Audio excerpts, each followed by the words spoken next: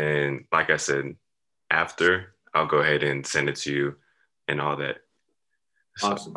cool. Sounds good. So I'll start off with like a little introduction. I'll introduce you, and then we'll get into the questions, and then we'll just go from there. Okay, all good.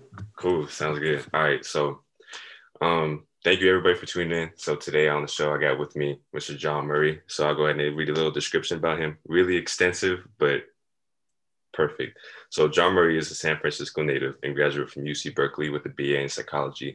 He is also an NSCA certified strength and conditioning specialist. He received his MA in clinical sports psychology from John F. Kennedy University, where he was named 2008 Alumnus of the Year. He was a director of the strength and conditioning coach for 3 years at Stanford and has worked closely with professional athletes like Freddie Jones, Troy Bell, NBA players like Pryzbilla and Tayshaun Prince. His extensive list continues to grow with accomplishments in the Canadian Football League, the Major League Soccer team, San Jose Earthquakes, and the Japanese Basketball League. He has also worked with the Latvian national team during 2008 and 2009 as a consultant.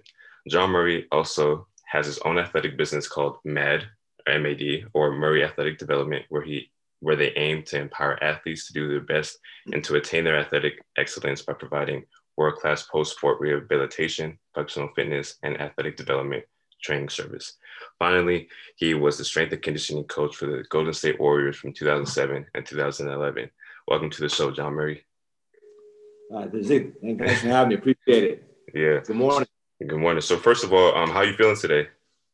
Oh, good. I got an early session in with the ocean. I live in San Francisco, so oh, that's nice. I got water. It's better than coffee. Yeah. Oh, that's really nice being by the water and swimming. Lucky. Very lucky. Yeah, very lucky. So the second question is, what made you get into strength training? My big brother first introduced me to it. My brother Dennis, and this is going back when I was a little kid. He's 6 years older than me, so we had a good sized family. There were 5 of us. I was in the middle, and we had 3 sisters. So he took me under his wing, whether he liked it or not. But he was great to me. And he was into sports. And back in the 70s, you had a lot of big brothers would go to Sears Roebuck and buy weight sets for Christmas or birthdays, and you put it in the basement. You just lift it. Yeah, you can't do what your big brother said. So that was probably my first real introduction to it. Then in high school, I was an okay athlete, but probably early in my high school years, the high school where I was attending, it and I didn't see eye to eye on things. I was young, I was wild, and I was foolish. And then probably halfway through my career there, I was playing football, and the sport I enjoyed it. I like basketball more. But I trained myself on, and I just started reading about nutrition and training. Yeah. And I saw that when I applied things I read about, I got better. I could move better, felt better, got in better shape. So that was intriguing to me, that you can kind of put your mind to something, especially as a young high school dude.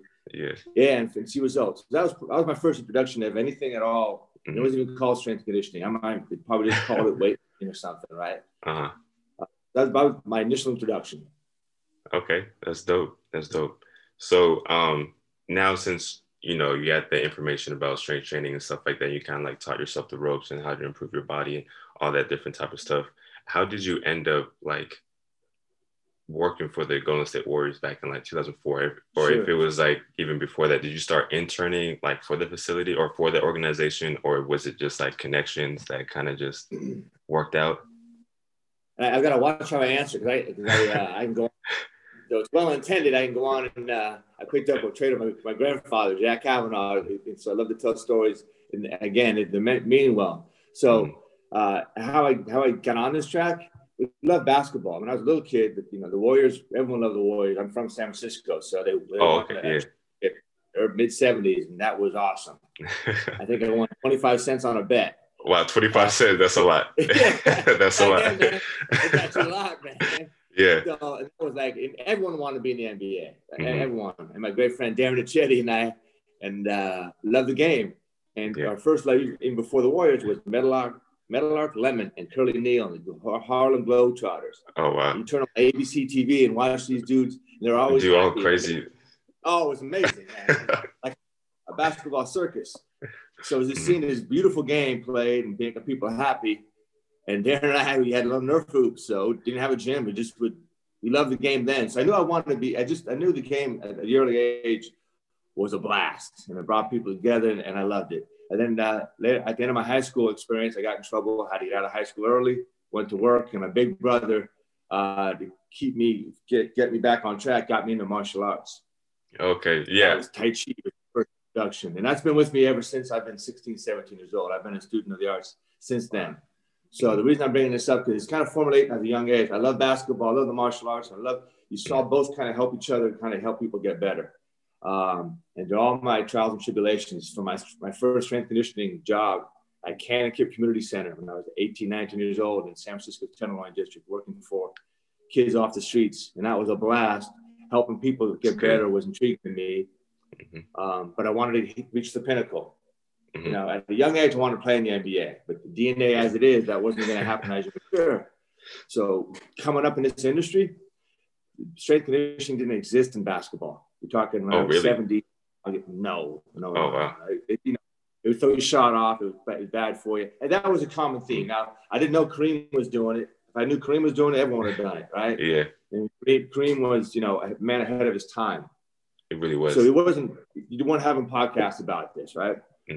So you had to get in to pursue this field. You had to get into football because that's where it was. So I started training football players best I could. I was volunteering with high school basketball teams locally.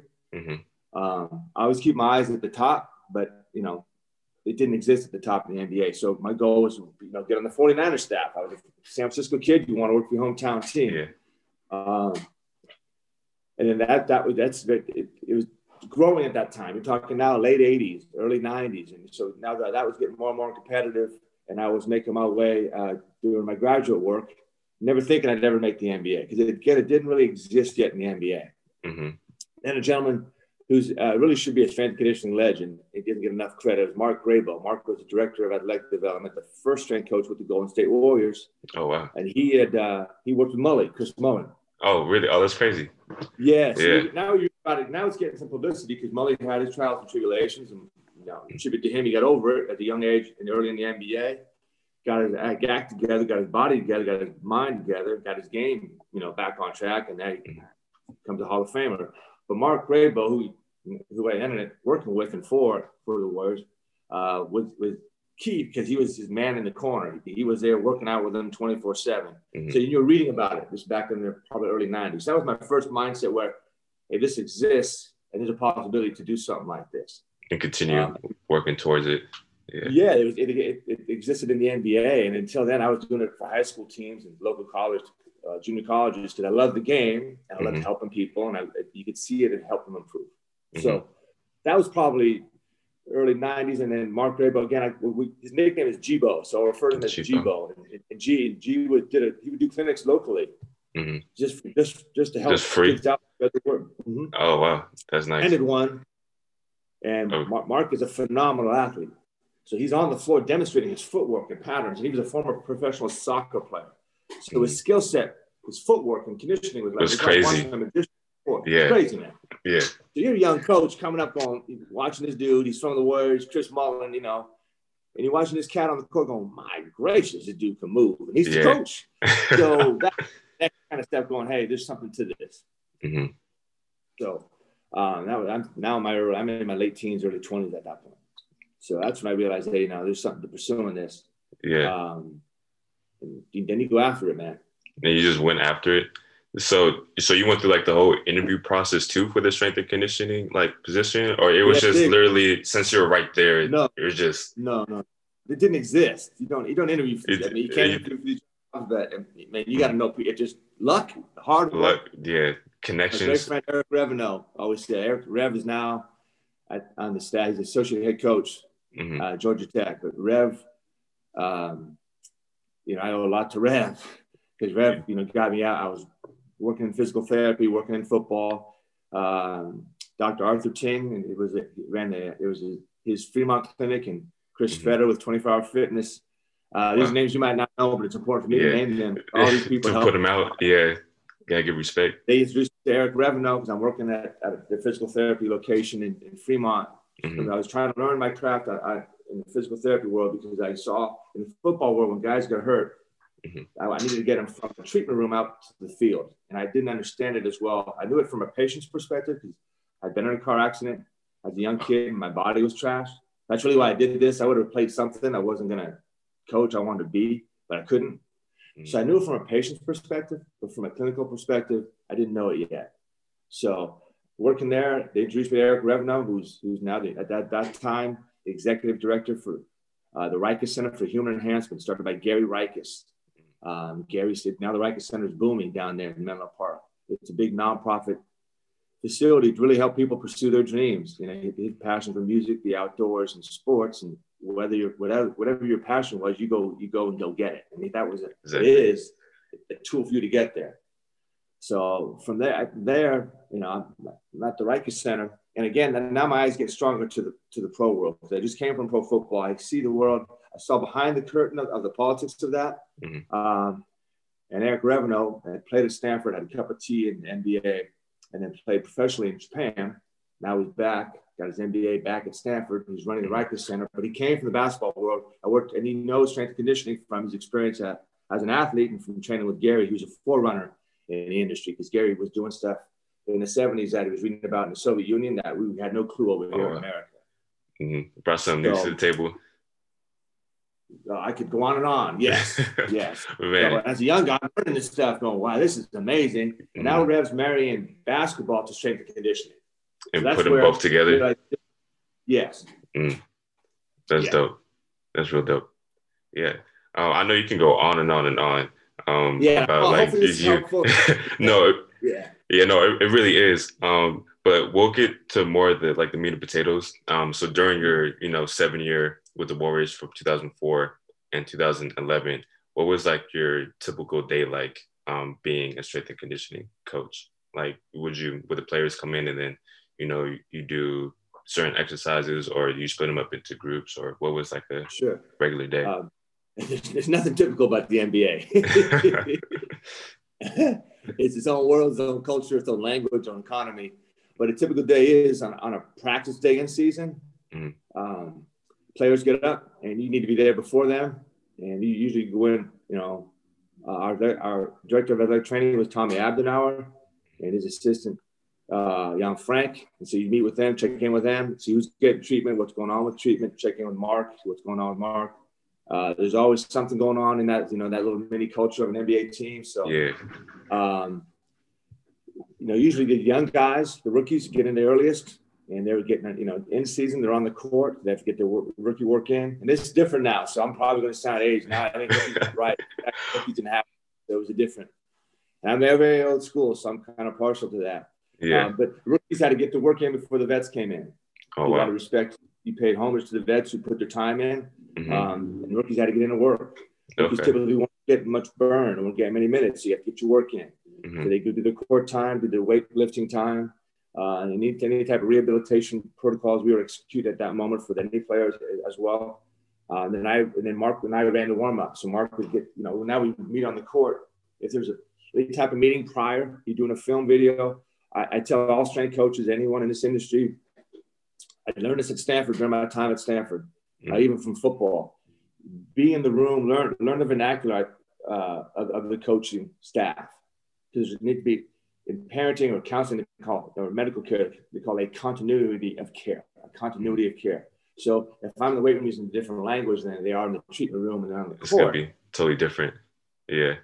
So days we had meetings, I went to the meetings and I wanted to learn the language, understand it. I'm not trying to be a basketball coach. I need to understand what we're trying to accomplish, and the ultimate goal being winning, but roles of players, language, responsibilities, et cetera, et cetera. So once on the court, we warmed the athletes up. I ran the stretching. G would get a warm up and moving, and then you're practicing. So during practice, our role was really, you stay out of the way, let them do their thing. Everyone's injured, but working. And the key, I learned this from my man, Keith Irwin, who brought me in. Keith was a strength conditioning coach with the Sacramento Gold Miners once he came out from Rice University. Keith, phenomenal dude, great to me, man. And Keith always would, guys who wanted to quote unquote be hurt, not feel well. But some guys want to, try to hustle and get out of one once in a while. And if it wasn't honorable or righteous or true, you want to make them work. Even if it is true, you want to keep them part of your team. So during the practice, if someone was actually rehabbing or hurt or claimed not to feel well, they were working inside of their teammates. So they weren't in the back. They couldn't be seen. They're on the side. So everyone can see them. They can communicate, talk to their teammates. They still stay part of the culture, which is very, very important. And their teammates can see the work and get back to join them, which is important as well. So, okay. It sounds like practice. It sounds like a very extensive kind of, intricate, a lot of information and a lot of stuff going on during the typical day for practice. Yes. Now, my next question is there like when you get new players that come into like the league or like that come onto the Golden State Warriors for the team, is there like any type of like test or identification process that you do to try to figure out like what players need to work on moving forward, like throughout the NBA season? Every team is going to have a different operation. Every general manager, president, ownership, strength and conditioning staff, training staff. So there's individuality to all that, preferences, etc. But typically the process, your scouts go and identify talent that fits your team and your needs, both internationally, locally, and in the league itself. So I always made sure I talk with our scouts because they're bringing you a lemon. It's tough to make lemon. You're gonna make lemonade, but it's gonna be tough, right? The guy really can't go. So, and then you want to know our business is not rocket science, and when they love to tell you that, especially during negotiating times, right? And I'd say right, and I tell all young coaches, no, ours is a human science. This is human science. Every component of humanity is involved in getting people better. So the more you know about how to tap in and relate to a human being, the better you can help them help themselves and help the team. So that was always my first stop, talking to the scouts, what kind of players. And then physically, again, another great friend of mine, Brett Brungard, of basic athletic measurement. I'll give him, the plug he deserves. Bam, he run all the combine testing for the NBA. And those tests have a purpose. And again, from my football background, we test it all the time and getting guys ready for the NFL combine. So those are more general. You change your direction, your explosiveness. But to tell you, what an individual player, an athlete has. Now you get to your team. Yeah, do we have our own sets? Yes. And you always work in conjunction with your medical staff, with Tommy Abdenauer and Frank on the medical side, Dr. Leonard Stein on the chiropractic as far as physical structure, Mark and myself. So ideally, in an ideal world, you're working as a team and you all add your piece, you analyze how well they move, and then you want to see them on the court. So it's a holistic approach to ones who do. And everybody has to like talk to each other, make sure everybody's like on the same page, basically. Yeah. So have to is different. If you want I guarantee you the Miami Heat and the Los Angeles Lakers, I would be shocked. Your great franchise, the Golden State Warriors, communication, it has to be number one. Egos out the door, man. Leave them at the front door, man. We work together. Yeah. WIN. That's in professional sport, any sport. As far as your ultimate goal, that's what you're trying to do, and that takes communication, takes teamwork. That's really interesting. Really good. So now I know you worked at Stanford as a consultant for strength and training for 3 years, correct? At least. I was at the Rikers Center. Eric Revenue gets hired by Coach Mike Montgomery at the time. He's the men's basketball head coach and joins the staff. They want to make a change and adjustment in the strength and conditioning after some frustrations on their end.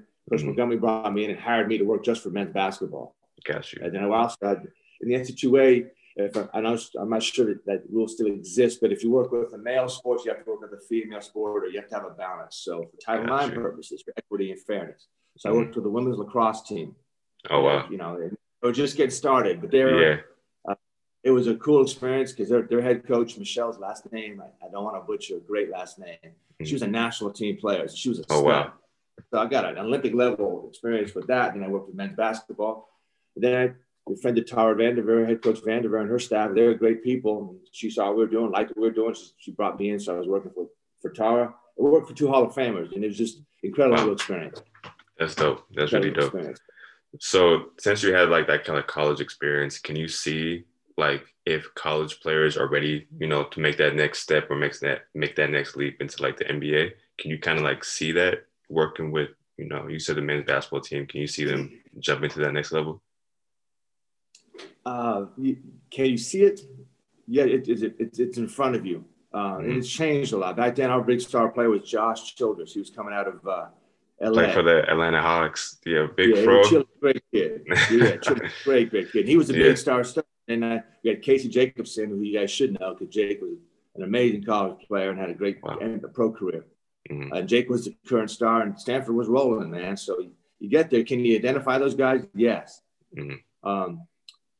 To be a pro is different, and I always use my Al Bianchi rule. I met Al; he was an old school scout with the Warriors when I got there, and Al, obliterated an early pre-draft talk, and scouts and analytics was just starting to take traction in the league. We called them statistics; they call them analytics, but it was not the forefront areas right now. And old school guys oftentimes kind of cringe.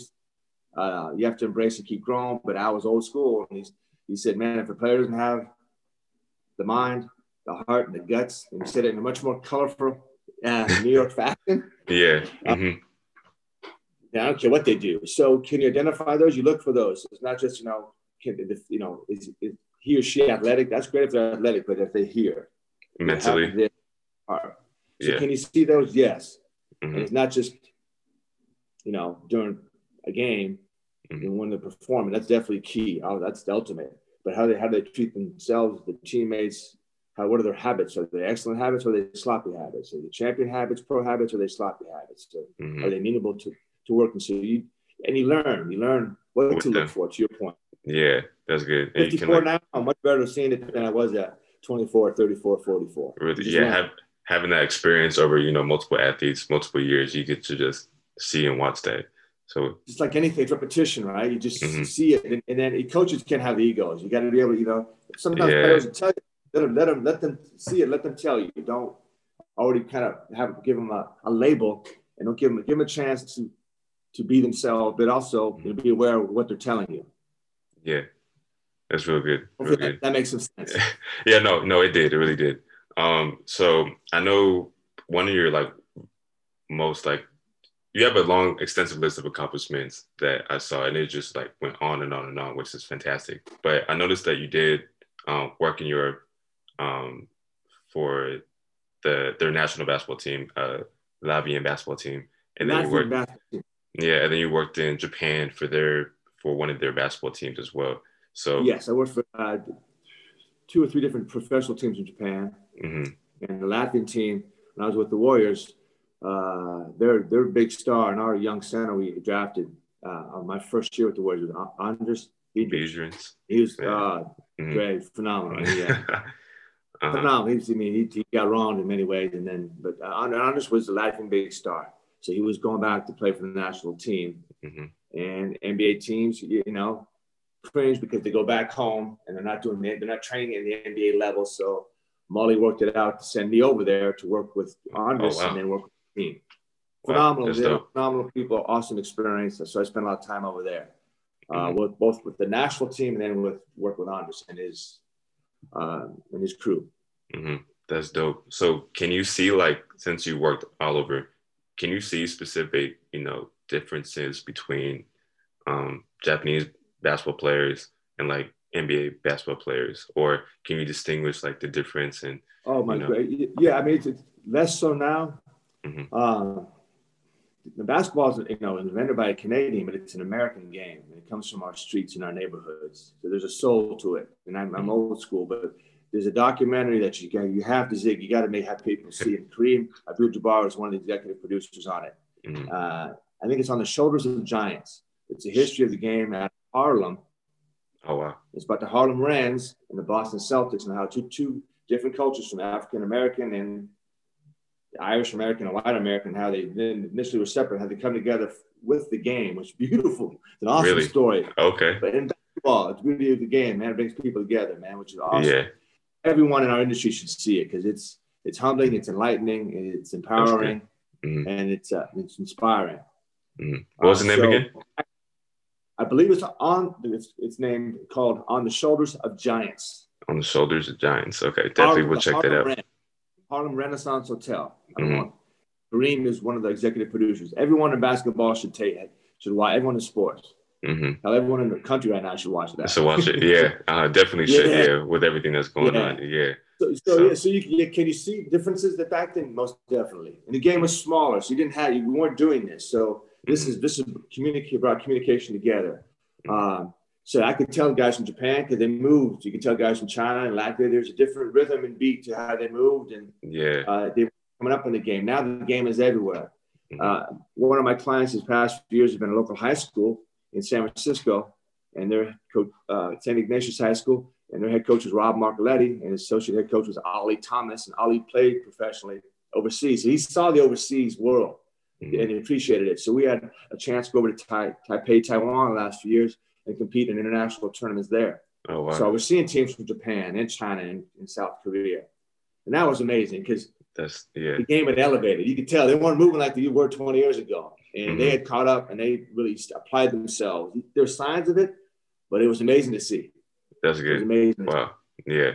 So on to, working with Andres Biedrins and stuff like that. So do you have did you have any certain like training regimens for those top players like Biedrins and like Troy Murphy, who was on the team, and like Baron Davis and Monte Ellis? Do you separate like, okay, taller guys have to do more, extensive weight training, or like the guards have to do more type of footwork exercises? Do you customize it to the player? Yeah. To a certain degree, yes. I mean, I tell all strength coaches again, another great name, a legend, Al Vermeil. Google him, learn from him, Al. And I was with the Chicago Bulls, started with the 49ers when they were big with Montana and Joe and Dwight Clark and getting started, and then ended up with the Bulls. And I would go back and study from Al when they were rolling. Al was great to me, man. Just great. Just learning, to an epicenter, still is an epicenter of knowledge and learning and connecting to the world of strength and conditioning.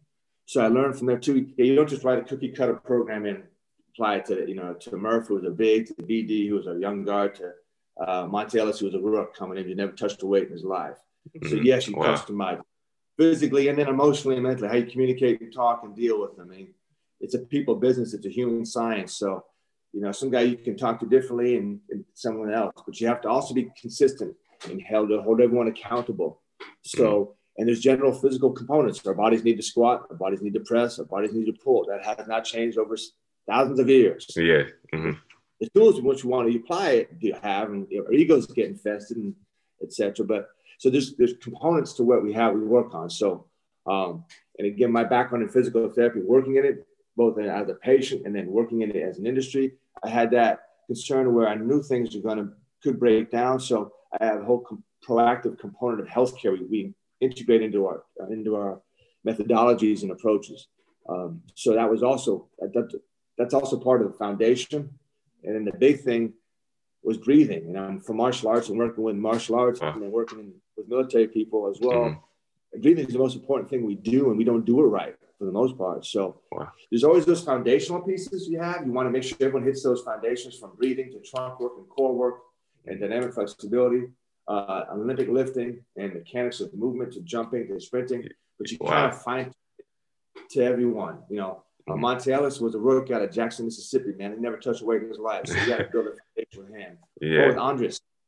Andres had lifted. He had lifted in, Eastern European influence there. So he had a great Olympic foundation, but we had to fine tune it.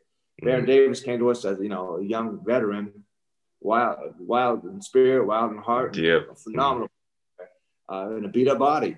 So we had to do different things with him. And Troy Murphy was different. So, God rest his soul, Cliff Robinson was a veteran. Cliff, you talk to Cliff differently, let alone lift with him. Yeah. And I think that's a big component too, just knowing, like you said earlier, knowing, you talk to another player differently than how you would talk to, a different player. Like you got to find that fine tune between, that one player and also, reiterating what you need to work on and stuff like that, and having that tone with that player. I think that's very, important as well. It's key. I mean, I'm not a yeller in the shower. I'm not going to go punk a guy, and I'm going to be loyal as long as you reciprocate that loyalty. The key thing is accountability. You can't be wavering on the rules to one player, then it doesn't. You can. It's not going to work. They're going to know you're a fake. Got to be equal. Yeah.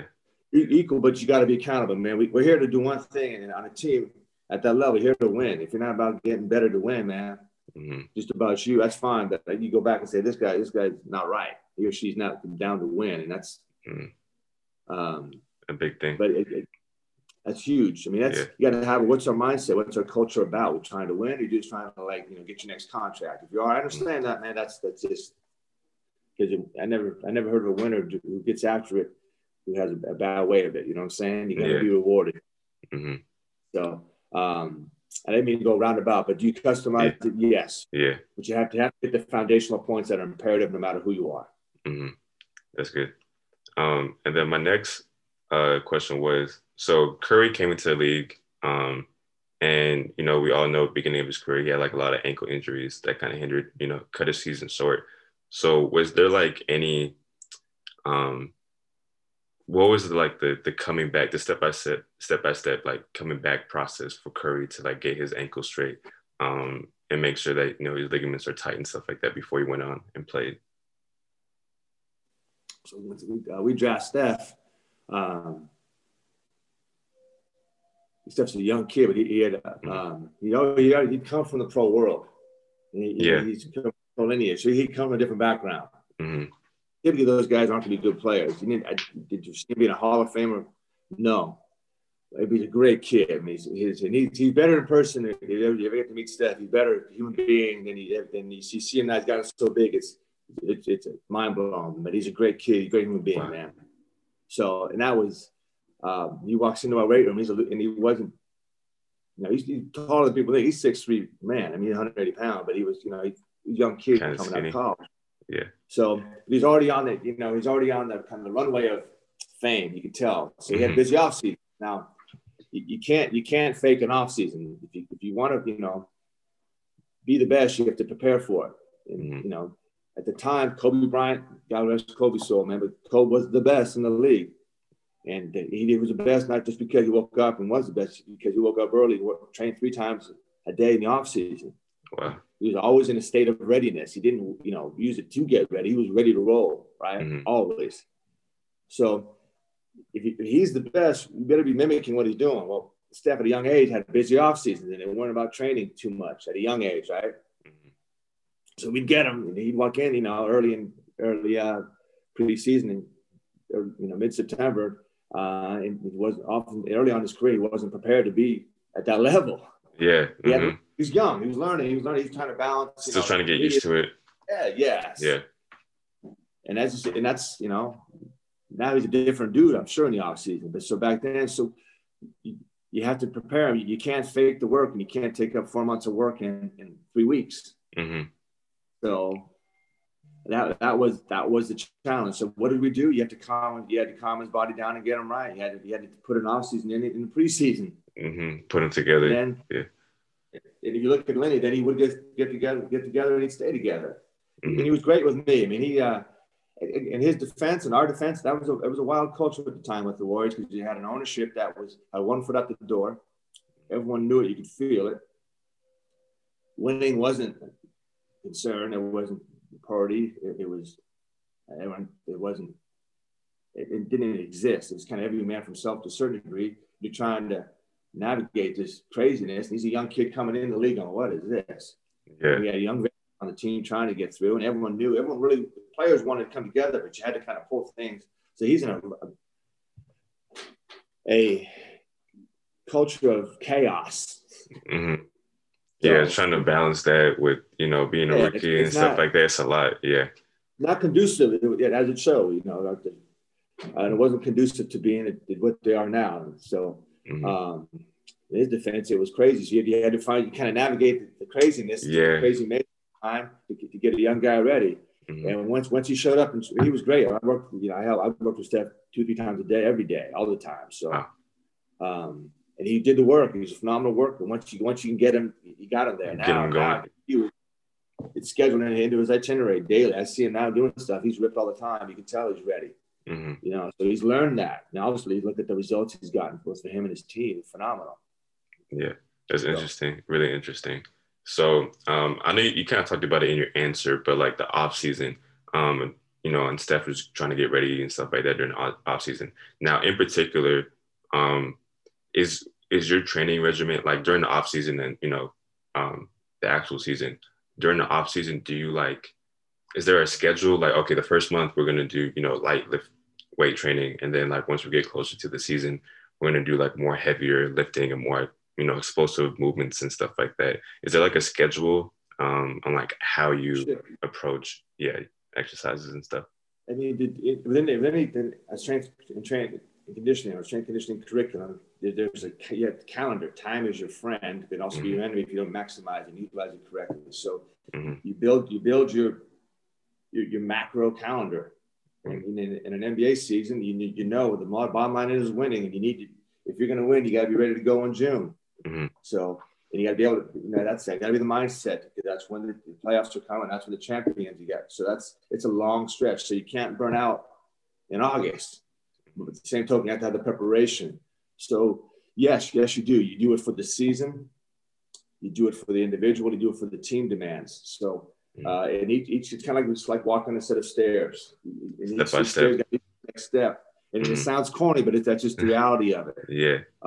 Have times when it is time to go heavy, because the way muscles get stronger to resist heavier weights, heavy resistances, but you have to do it safely and smartly. And you have to customize it to the individual athlete, and they're coming off an injury, so things like that. How old are they? Those type of situations, what are the demands of their game? So you definitely customize as far as intensities and volumes and what have you. No doubt. Probably the biggest thing I've learned, this is almost post my NBA career, as far as the strength coach on the staff. I do it more now with the teams I consult for and the athletes. We'll lift heavier in season. Oh, really? Because often in season, if people lay off, I don't want to throw my body off of fatigue. And coaches are always worried, those who don't understand strength and conditioning, hey, it's going to kill my players. Well, if you do it wrong, you will. But if you apply the forces correctly, i.e. you don't do 4 sets of 8 at a heavy intensity, you might do 3 sets of 3 at a heavy intensity, but you're keeping the body sharp and keeping that foundation of strength there, which is imperative, because the season goes on. And it's long, wears on you. Yeah. And you need that physical foundation. So that's the biggest change. If I had gone back, I would have added that. Now, initially, vets would think you're crazy. Then they start feeling it, and it's like, oh, I feel fantastic. I feel good. Yeah. So, go ahead. No, that's and probably I first started doing that because we lift on game days. I get into it, and vets started liking it. Like Steven Jackson, Monte Ellis, they're all right. And I have my guys, and they were balling. They could feel their bodies. Yeah, and they felt better. That was part of the first thing I said. You know what, man? There's something to lifting on game days. You wouldn't kill them. The volume was light, so we weren't doing a bunch of sets and repetitions, but the intensity was high, just to kind of get them. Use the word get them going. Yeah. And again, it's communication. If he went out and had a bad night because his body was, felt fatigued, then we back off. But if they went out on a bad night because your mind was somewhere else, that was different. So you had to make sure they could delineate between, man, your mind wasn't there but your body was. Body was, yeah. That goes back to our point of communication. Yeah. So there was one thing that you said in your answer. So, wear and tear, long nights, traveling, airplane and stuff like that. So you had the chance to travel with the team, right? With the team, the whole time. Yeah, you're there the whole time. I mean, strength conditioning coaches, you're there all the time. You're there in the in season, off season, you're there all the time with the players. You spend probably the most time with the players. So at one point, did you feel like fatigued, like the players too? Traveling, getting the exercise regimen ready for each player and stuff like that. No question.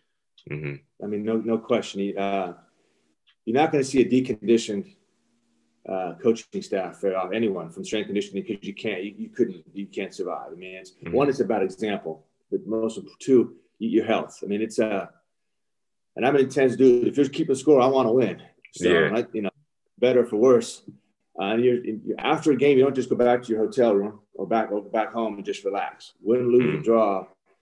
If you care about it all, about what you're winning, you don't relax. So wow. The biggest thing, and they've gotten better at this, and from my understanding, when I read and talk to my friends and still in the industry, is sleep. They're massive sleep disorders. I still have problems. At nighttime, my wife sees me 11, 12, I kind of get amped. So definitely it changes everything, because it's a different culture, it's a different world, it's a different schedule, and you're constantly in different time zones. So it's a struggle. That part of the game.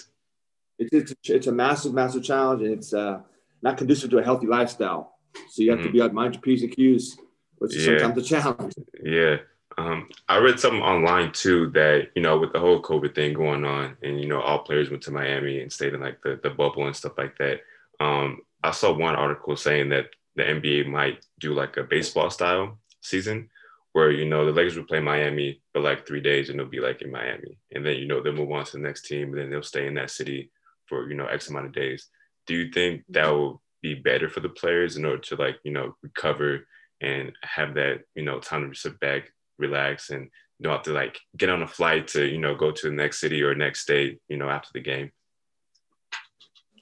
Yeah, yes. I mean, yes and no. I mean, if you're spending 3 or 4 days in Miami with the Cats, that could be dangerous, or New York City or LA. Yeah. Your team, that could be dangerous. But 82 games, back-to-backs, the business side makes sense. I understand that. The basketball side makes no sense. Wow. Now, you talk to old school guys, the old school guys that I had a great chance to work with and be around and learn from, Al Attles, Jimmy Barnett, Sidney Moncrief. They played in different time and era, and they taught me many, many lessons. I mean, Al talks about doing it, Jimmy doing, 3 games in a row, flying commercially in first flight in the morning. So whole nother level. So and without them, we're not here. So part of you kind of goes, you suck it up and do it. But 82 times, that's ridiculous. That's a lot. That's not good basketball. Giving a game away, give a game away because I'm tired. I mean, it's understandable from a human perspective, but man, give a game away, man. But it's human. You're tired. You got to be smart. So the game is the players, man. Without the players, there is no game. So I would do everything that we can to put the players in the best situation to be their very best. So, and now with COVID, it's a whole nother world with this pandemic. It's a reality that is real. Yeah. Whether you like it, it's real. So we embrace the challenge and find the best ways. If we can come out of this better, that's better for the players, better for the game, and better for everyone's health. I applaud it, and yes, that's an emphatic yes. All for it. All for it. That's good. I thought that was really interesting. I never really thought of it like that because I feel like, a lot of players play their best, when they're well rested and ready for the game and stuff like that. But I mean, the NBA is just so used to flying and, working on X amount of hours of sleep that it's just become like a custom to the players. You have no choice, but I mean, what people don't understand, they don't see behind the scenes. I mean, by all means, it's very glamorous as far as the quality, but after a while, you don't even know what hotel you're in. I remember getting on a hotel. I didn't even know what hotel. I didn't know what city we're in. On the hotel, in the elevator, I'm on it with Mully and Mitch Richmond, and we look at each other and go, "Where are we? What floor are we on?" Wow. Meeting breakfast, and we were just kind of like, "Where are we?" It was probably a long road trip, and you kind of laugh and shrug and go, "Oh man." But it is what it is.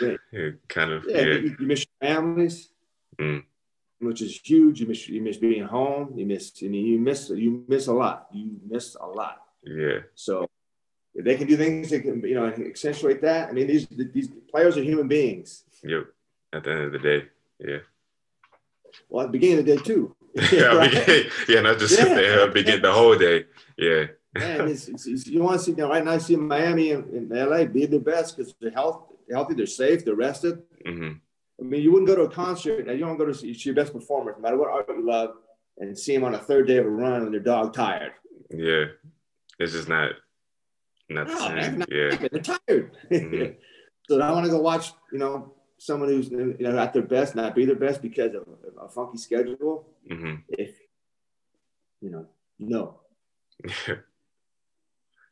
That's good. Yeah, that was an interesting topic that I wanted to ask you. Now, moving forward, like to more of the basketball drills that you have with the players, was there like any drill that was your favorite that you loved doing with the players, like the players love? And if so, like, could you walk us through that drill?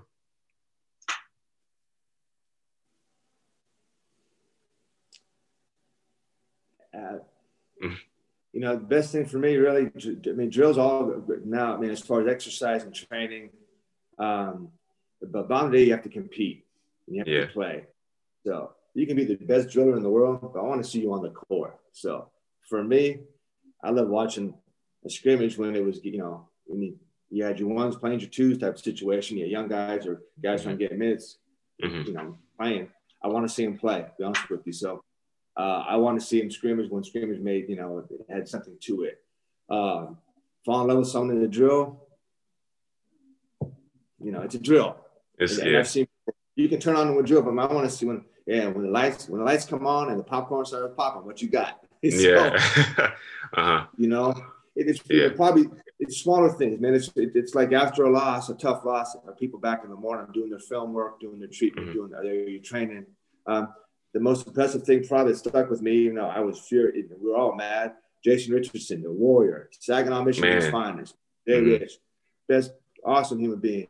Man. It was after one of our losses, and Jay missed a final free throw, and he would never do that. He was more mad at himself. He couldn't even walk in the locker room.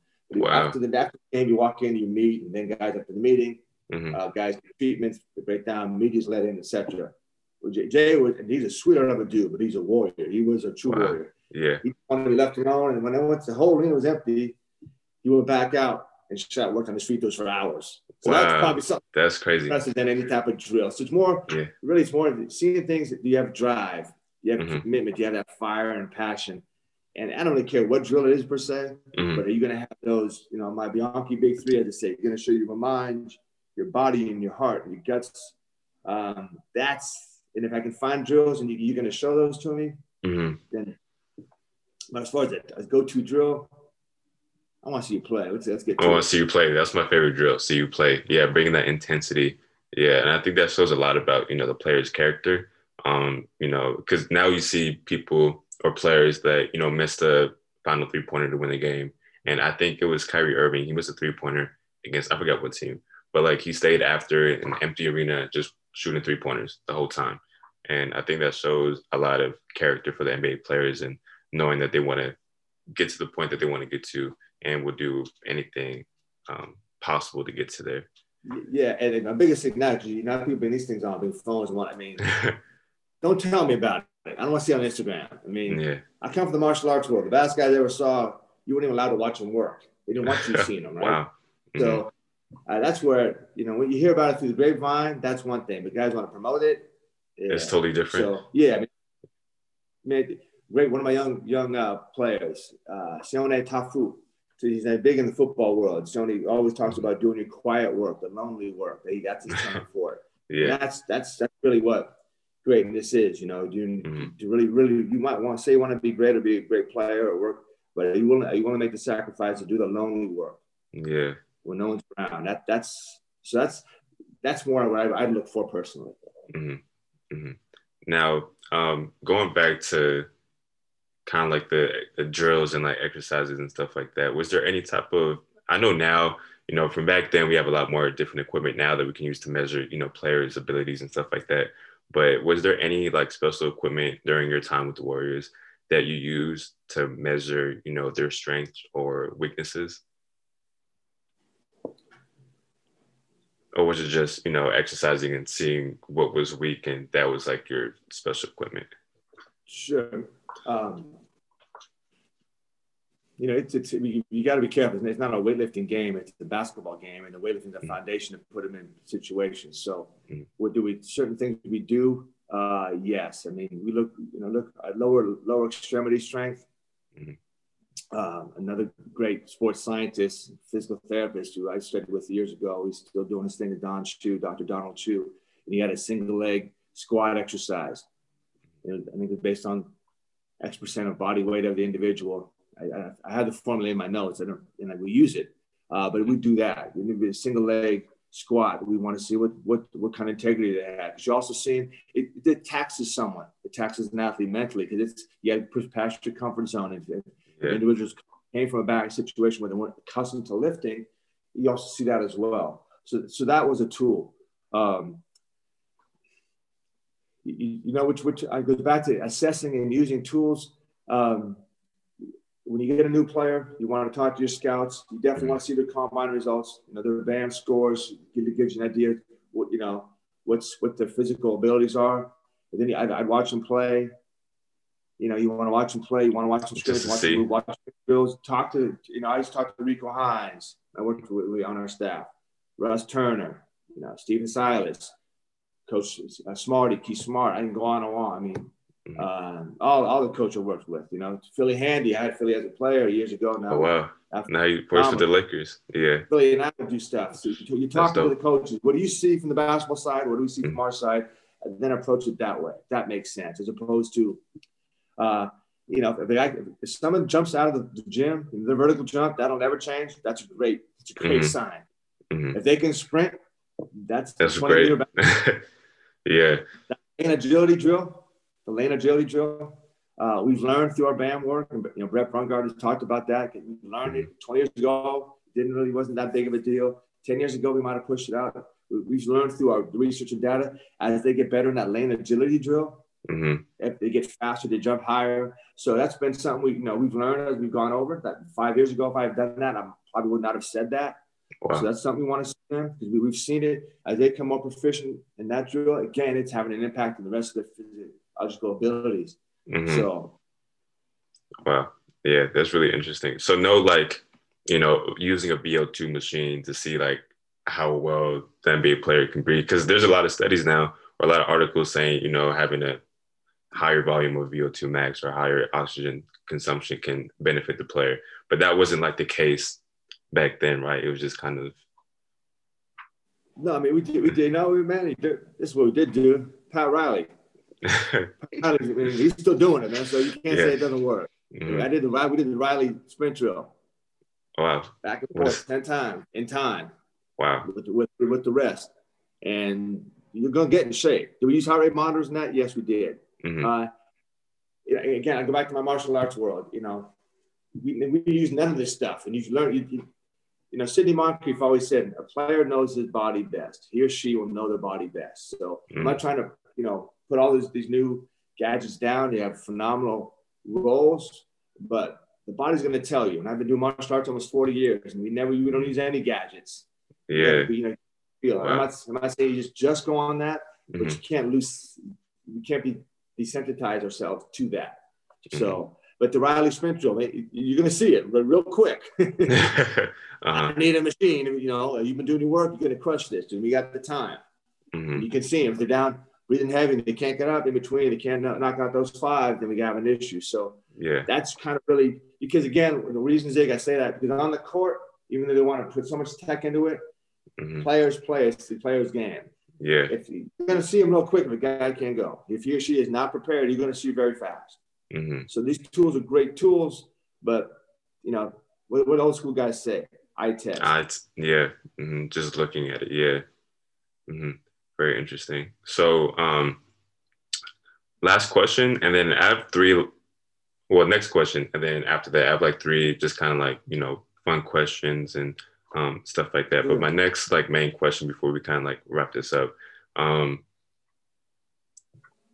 You see players now like LeBron James, who is built and really worked on his body throughout the years. It spends millions of dollars on his body for that. And then you see players let's just say. They say against he spends millions and millions of dollars, right? A lot of money, to put work into his body and stuff like that. Man. So do you think and LeBron's NBA history, he hasn't had extensive injuries at all. You never seen a long where he's out half the season. It's just kind of minor injuries, but he's been active like this for 17 years. So what's your insight of how players can keep that physique and keep that body power, that body mass throughout that 17 years? Because usually at his age, that late in his twilight career, you start to see him decrease in his productivity, and isn't as big as he is. So what's your kind of insight of keeping your body prime and ready throughout your whole NBA career? Because I know it's wear and tear, jumping, coming down, cutting really fast, and it's a lot of extensive movements on the body. So what's your kind of insight to how to keep that physique moving forward, or keep your same body? First, he's hope he's good to his mom, because that's amazing DNA. I mean, you start with that. Man. Amazing DNA. Yeah. And Bron is also still the travel, the stress. He's a worldwide icon. So I mean, he can't leave the house without being on a microscope. So I couldn't imagine that. I wouldn't want to be that. I couldn't imagine. So then that stress is, exponentially tougher than any stress on a basketball game. That's the easy part. I would think. I can't speak to it. I'm not at that level, but being around it enough, brutal. So his mental drive, his mental commitment. I mean, I tip my hat to I call him a kid. I first met Bronny when he was out here in the Bay Area. The Oakland Soldiers brought him out for a game. I heard about this kid killing it from Akron, Ohio. I never really heard of Akron. What's he doing out here in Berkeley, California, Oakland? So I don't know him. But I just saw this little young kid balling. Like, my gracious. And now, 20 some odd years later, he's doing this. So it seems to be that he realized he wanted to be great. And that's an intestinal fortitude. He's got the Bianchi Big Three. He's got a mind of a warrior, a heart of a warrior, guts of a warrior. And he made that commitment. And he learned from the best. And the best ahead of him was, Michael took it to a whole other level. Larry and Matt generation was different back then.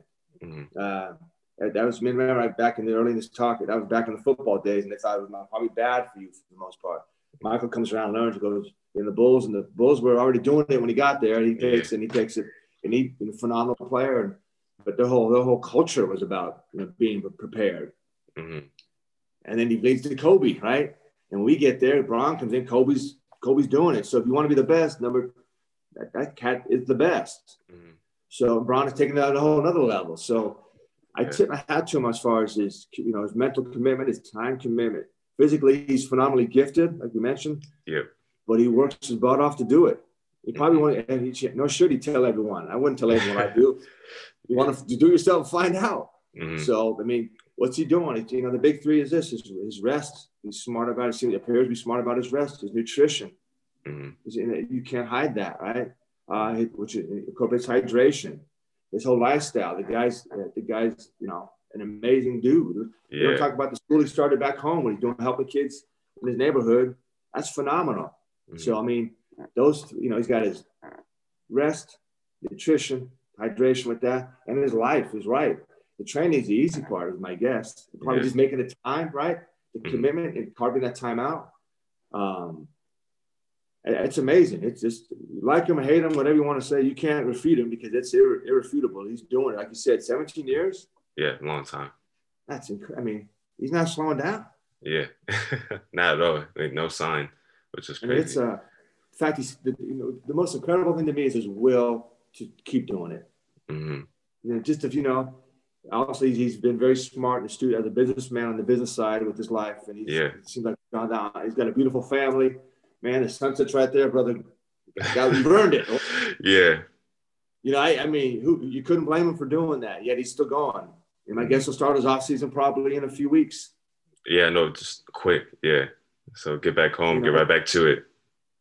Yeah. Yeah. So it's a different wired cat, man. I mean, but he's doing it right. But I guarantee you, it's not easy. I know as you get older, much older. It gets harder. It gets harder, to keep, What is Bronny, 36 now? How old is he now? 36? 35. I think his birthday is in December, so I think he turns 36. He's 36, and he's still doing it? Good gracious, man. Still pushing, still moving forward. Amazing. But I mean, it's hard, but it's and for every hour he's playing, competing on an NBA floor for a game, he's probably, it's close to 20 to 30 is my guess, from sleep and all the preparation, et cetera, training, resting, nutrition, et cetera, et cetera. Yeah. It's harder and it takes more. So, you know what? I know everyone out there, enjoy it, honor it, because you don't give it to me like this ever. Not at all. Cool. So before we wrap this up, I just got like 3 kind of like fun questions just to ask. But so what is your favorite basketball movie of all time? The way I mentioned On the Shoulders of Giants, because it's real, it's true. Yeah, it's humbling, but it also brings out the beauty of the game. That's more of a documentary, so we wouldn't call it a movie. Oh, okay, so, got you. And you know what? The one that was funny was the one Will Ferrell did about Woody Harrelson about the old ABA. The tropical. Yeah. Tropical Thunder. Yeah. Because it's just there's a funkiness to the beauty of the game, man. So it wasn't about the Hoosiers and all that, and cool. But the game's a beautiful game, man, and it brings people together. And it kind of captures some of the funkiness and the vibe to it. Yeah, And that the was a beauty, funny movie. Yeah. it was hokey and funny, but Yeah. there's things intertwined in that with the beauty of the game. That's, that's what but on Mm-hmm. the shoulders of giants, you have to see it, because that's just like, yeah, it's Mm-hmm. phenomenal. Mm-hmm. So what, back when you worked with the Warriors, what was your best pre-game meal, like before the game? Like what would you eat? Was there anything different for you eat, on off day, or was there like a For certain like, me as a yeah, coach, yeah. you know what, man, I made the mistake one time. This, Mm-hmm. staying indigenous. I was in San Antonio with this. I Mm-hmm. ordered pregame, and I ordered a nice poached salmon and a side of rice and all the steamed broccoli. I'm not trying to be healthy, Yeah. but there are no oceans in San Antonio. Man, I got sick of it. Wow. So eat locally. I should have had something, that nice Mexican meal would have been smart. Mm-hmm. No, really, game days I was so jacked up, man. Really? Man. Yeah. And if you're just no, yeah, I just Just wasn't, yeah. They definitely stuff that was local, because it was healthier and cleaner. Mm-hmm. And I got a sissy stomach to begin with, so nothing too fancy as far as flamboyant or extravagant on the flavor side. And probably a nice solid, depends where I was. Whatever was local, I was gonna eat local and clean and Mm-hmm. Got you. simple. Simple. And simple. Mm-hmm. It's not till like way after the late night after a game I could really calm down. So I just look how I talk, man. I get excited talking about it. Yeah. Uh-huh. Game days, man. What are we doing? We're winning, man. Let's go. You said, "Oh, you all ready?" Yeah, all ready for it. Yeah, I would have been a nutty player. Probably would have put me in the cage. Yeah, probably. Yeah, most likely. Yeah. So was there any like pregame meals that you gave like the players, or not you specifically, but that they would eat before the game, or like this is what you have to eat before? We call them Zig winning vittles. Winning vittles, man. Winning vittles. Whatever makes this is important, because now you're talking about a culture of guys from all over the world now. Yeah. Mm-hmm. So I learned from Jackson, Mississippi to South Central LA. That's different cuisines. To Port Arthur, Texas, to back of Jersey, to a dude from Brooklyn. Right? Everyone's got a different palates. Mm-hmm. So you got to respect it. You got to make sure you've got to be, again, kind of like the lifting we talked about earlier. Yeah. There's foundational pieces you want to have, but man, if fried catfish and mac and cheese get you cracking before a game, then so be it. Then go ahead. Let's go. Wow. Uh-huh. So in my career, I would have been more uptight about it, right? Yeah. I've gone older, man. You can't do that every day because it's going to catch up with you. But get you in your comfort zone and your rhythm and your mood. Let's go. Now, do we have? I made supplement drinks. Meal replacement shakes pregame for a lot of guys. Derek Fisher was, intricate. D. Fish knew exactly what he wanted, from organic peanut butter to certain oils, and so I knew it. Steven Jackson had how he wanted. Steph liked it his way. Matty Barnes his way. Andres Monte. So like a certain way. Yeah, man. I mean, from thicknesses to coldness to flavors. Wow. So again, it goes back to this, Zig. What's the bottom line is winning. Yeah. At the end of the day. Key to get you right. Mm-hmm. That's good. So my last question before we wrap this up. So 2006, 2007 season, Warriors played against the Mavericks, and the whole story. Huh? What'd you say? I'm sorry. That's a loaded question. So go ahead. Well, do we believe on me now? Yeah. So during that whole series, they upsetted them and stuff like that. You had Baron Davis on the team, and Matt Beverly. Yeah. You guys, and that was a phenomenal series. What was it like in the locker room after you guys had upset the number one seed? It's surreal. Mm-hmm. I'm from here. This is my hometown, right? So this is walking out onto the floor. We get home. We split in Dallas, and we're walking out on the floor pregame. And you walk into the arena. Everything was it. This is the first time they had some young fella in the neighborhood, somewhere in Oakland. He had his We Believe shirts. Wow. And now all you saw was yellow. Mm-hmm. And you heard this rumble. And we're being from the Bay Area and Oakland, San Francisco area. Earthquakes happen all the time. You kind of, but it felt like that. Like, is there a quake going on? But it was going too long. That loud. The energy in there was palpable. It was amazing. It was a sea of yellow, and it was just a thunderous roar constantly. You couldn't hear. Yeah. So, but the time we did it, and it was once the clock winds down, I forget how it all happened. I just sat back. It's kind of like you saw. I sat back. I wanted to enjoy and just enjoy it. At that time, I was kind of security for the team. Didn't have security like we did. Molly asked me to kind of help keep an eye on guys. So I want to make sure guys were healthy. But when you played at home in Oakland, it was family, man. I mean, you couldn't be in a safer place, especially with playing. It was surreal. From the color of yellow everywhere, the happiness, the smiles on people's faces, the sound of it. It was like one sound. Does that make any sense? Wow, it was just thunderous sound, just thunderous passion. Wow. Awesome. Being from here, it was awesome. So when the clock wound down, I just sat back and kind of smiled. It was kind of yeah. At that point, surreal. Wow. You have to come out. When our first game, we take it from Dallas. That first game one, and then Nelly had recruited Dwight. I'm sorry, Dwight. I can picture my man, Dirk. Dirk Nowitzki was phenomenal. The footwork is crazy. Yeah, phenomenal. And their team was phenomenal. But he, our guys were hard-nosed cats, and they weren't pretending. Yeah. And they took it to him. And we saw it. Go, know what Nelly's telling how guys do to defend him this way and how we approached it. I think we can do this. Wow. Yeah, have that and mentality. That was probably when we got, what, man, we're gonna get this. So it's amazing. It's amazing. Yeah, that's amazing. Well, that's all the questions I have for you. Thank you so much for taking your time out and responding. And taking time out of your day. I know you have, a busy schedule.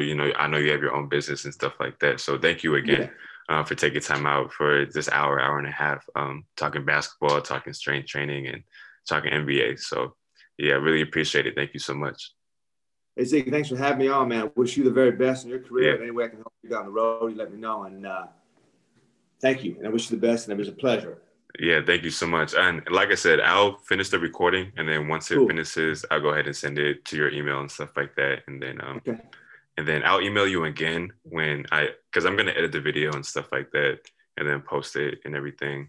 And then once I post it, I'll send you the link to it and stuff like that, so you can check it out. You can send me it because we want to piggyback and get you, either for us and either for help you as well. Yeah, thank you. Yeah, I appreciate that a lot. No problem. Now, what is it? What are you doing? What is this? So this is something that I just always wanted to do. I kind of got into it more since, quarantine hit, and I was, in my house the whole time. So I love basketball, and I love talking basketball game and analogies and drills and stuff like that. It's really interesting to me. So I liked kinesiology because I'm trying to be a PTA. So I go to graduate. Yeah, I'm going to graduate school. I'm going to California Baptist University next year to get my degree and stuff like that. But I work with the Clippers. So in all, I'm trying to, be a PTA for an NBA team. So I'm trying to put those two together and work with athletes and stuff like that. So I just figure, let me just make a podcast of talking to PTA or physical therapists, PTAs, athletic trainers, SNCs, for the NBA teams and stuff like that, just to get their insight of not only the game, but what players need to work on and what are the steps, to get their body ready for the season. So that's basically what this podcast is about. Good for you. How's it going? It's going good. You know what's funny? You are my very first interviewee. Oh, good. Okay. Yeah. So it started off strong because I have others lined up, but you're my first one that I scheduled. So you did a great job. Yeah, thank you. I appreciate it. Man, my pleasure, man. Who else have you lined up? I'm lining up the Denver Nuggets strength and training coach Felipe. His last name I forgot how to even say it. It's him, and then I was gonna do Phil Hattie for the Lakers, but I know he's in the bubble and stuff like that. So I'm trying to work my way through California states, and then kind of work my way across and stuff like that. But yeah, so that's what I'm doing. Good for you, man. Now with the Clippers, what are you doing? What's your role? I do marketing, and I run a youth, because we have a youth division. So we have summer camps and stuff like that. So we'll go to a city like Calabasas or, a city in California. And then we'll go to a local gym, and then, kids will come and we'll just teach them simple basketball drills, and then we'll have alumni players come and like talk to the kids and stuff like that. So, and then I make like the flyers for the summer camps and what have you, and then we do like outreach during the games and stuff like that. When before COVID hit, we were set up a table and stuff like that at Staples Center. So yeah, that's basically what I do. How you enjoying it? It's actually really fun. I wasn't expecting to get hired, to be honest. I kind of just saw the ad and just said, you know what, why not? Let me just apply. And then next thing I knew, I got the interview. So yeah, I enjoy it really much. I enjoy it a lot. You meet phenomenal people, amazing people in the organization, and it's just amazing. Good for you, man. And good. Have you met the strength staff there? Is Daniel Shapiro still there? You met Daniel? Yeah, Daniel is still there. I've been trying so hard to like try to shadow or even like the AT there. So I'll talk to my boss, but like it's two totally different. So it's kind of hard for them to like talk to people, close to the team. But yeah, Daniel Shapiro still works there. Still the strength and conditioning coach. He does a fantastic job with the players. So still trying to get my feet in the water and eventually shadow and watch them. Jason's still the ATC head trainer. Jason, there, right? Yeah, Jason's still. He's been there for a long time, so he's still the AT there. But try to get in there, trying to shadow, see the players and stuff like that. You can't email him or something. I tried. I think I did Daniel Shapiro, but that was like a while ago, so I might have to follow up with them. But did he respond to you? No, he didn't respond. No. So, but I'm gonna send him an email. Man. You said what? I know Dan. It was just a little kid coming up in this industry, man. Come on, D. Yeah. Yeah. Good dude. Really, really great dude. Yeah. I saw one of his videos and him explaining like a drill and stuff like that. He seems like really knowledgeable, really down to earth guy. So. Yeah. Well, I mean, I wish you the very best of luck. If I can help you all down the road, you let me know. Yeah, definitely. I'll definitely be reaching out again. Thank you again. Okay. Yeah, thank you so much. Do me a favor, send me your contact, the rest of besides your email, your contact information. I'll have my guys get a hold of you, and we'll get this thing published, and anyway we can help you down the road. Okay, cool. Hell, you know what? We're doing some cool stuff up here. I just started my own foundation. Yeah, no, that's really dope. So helping youngsters and still doing stuff in the NBA, but that's something we really want to focus on. So.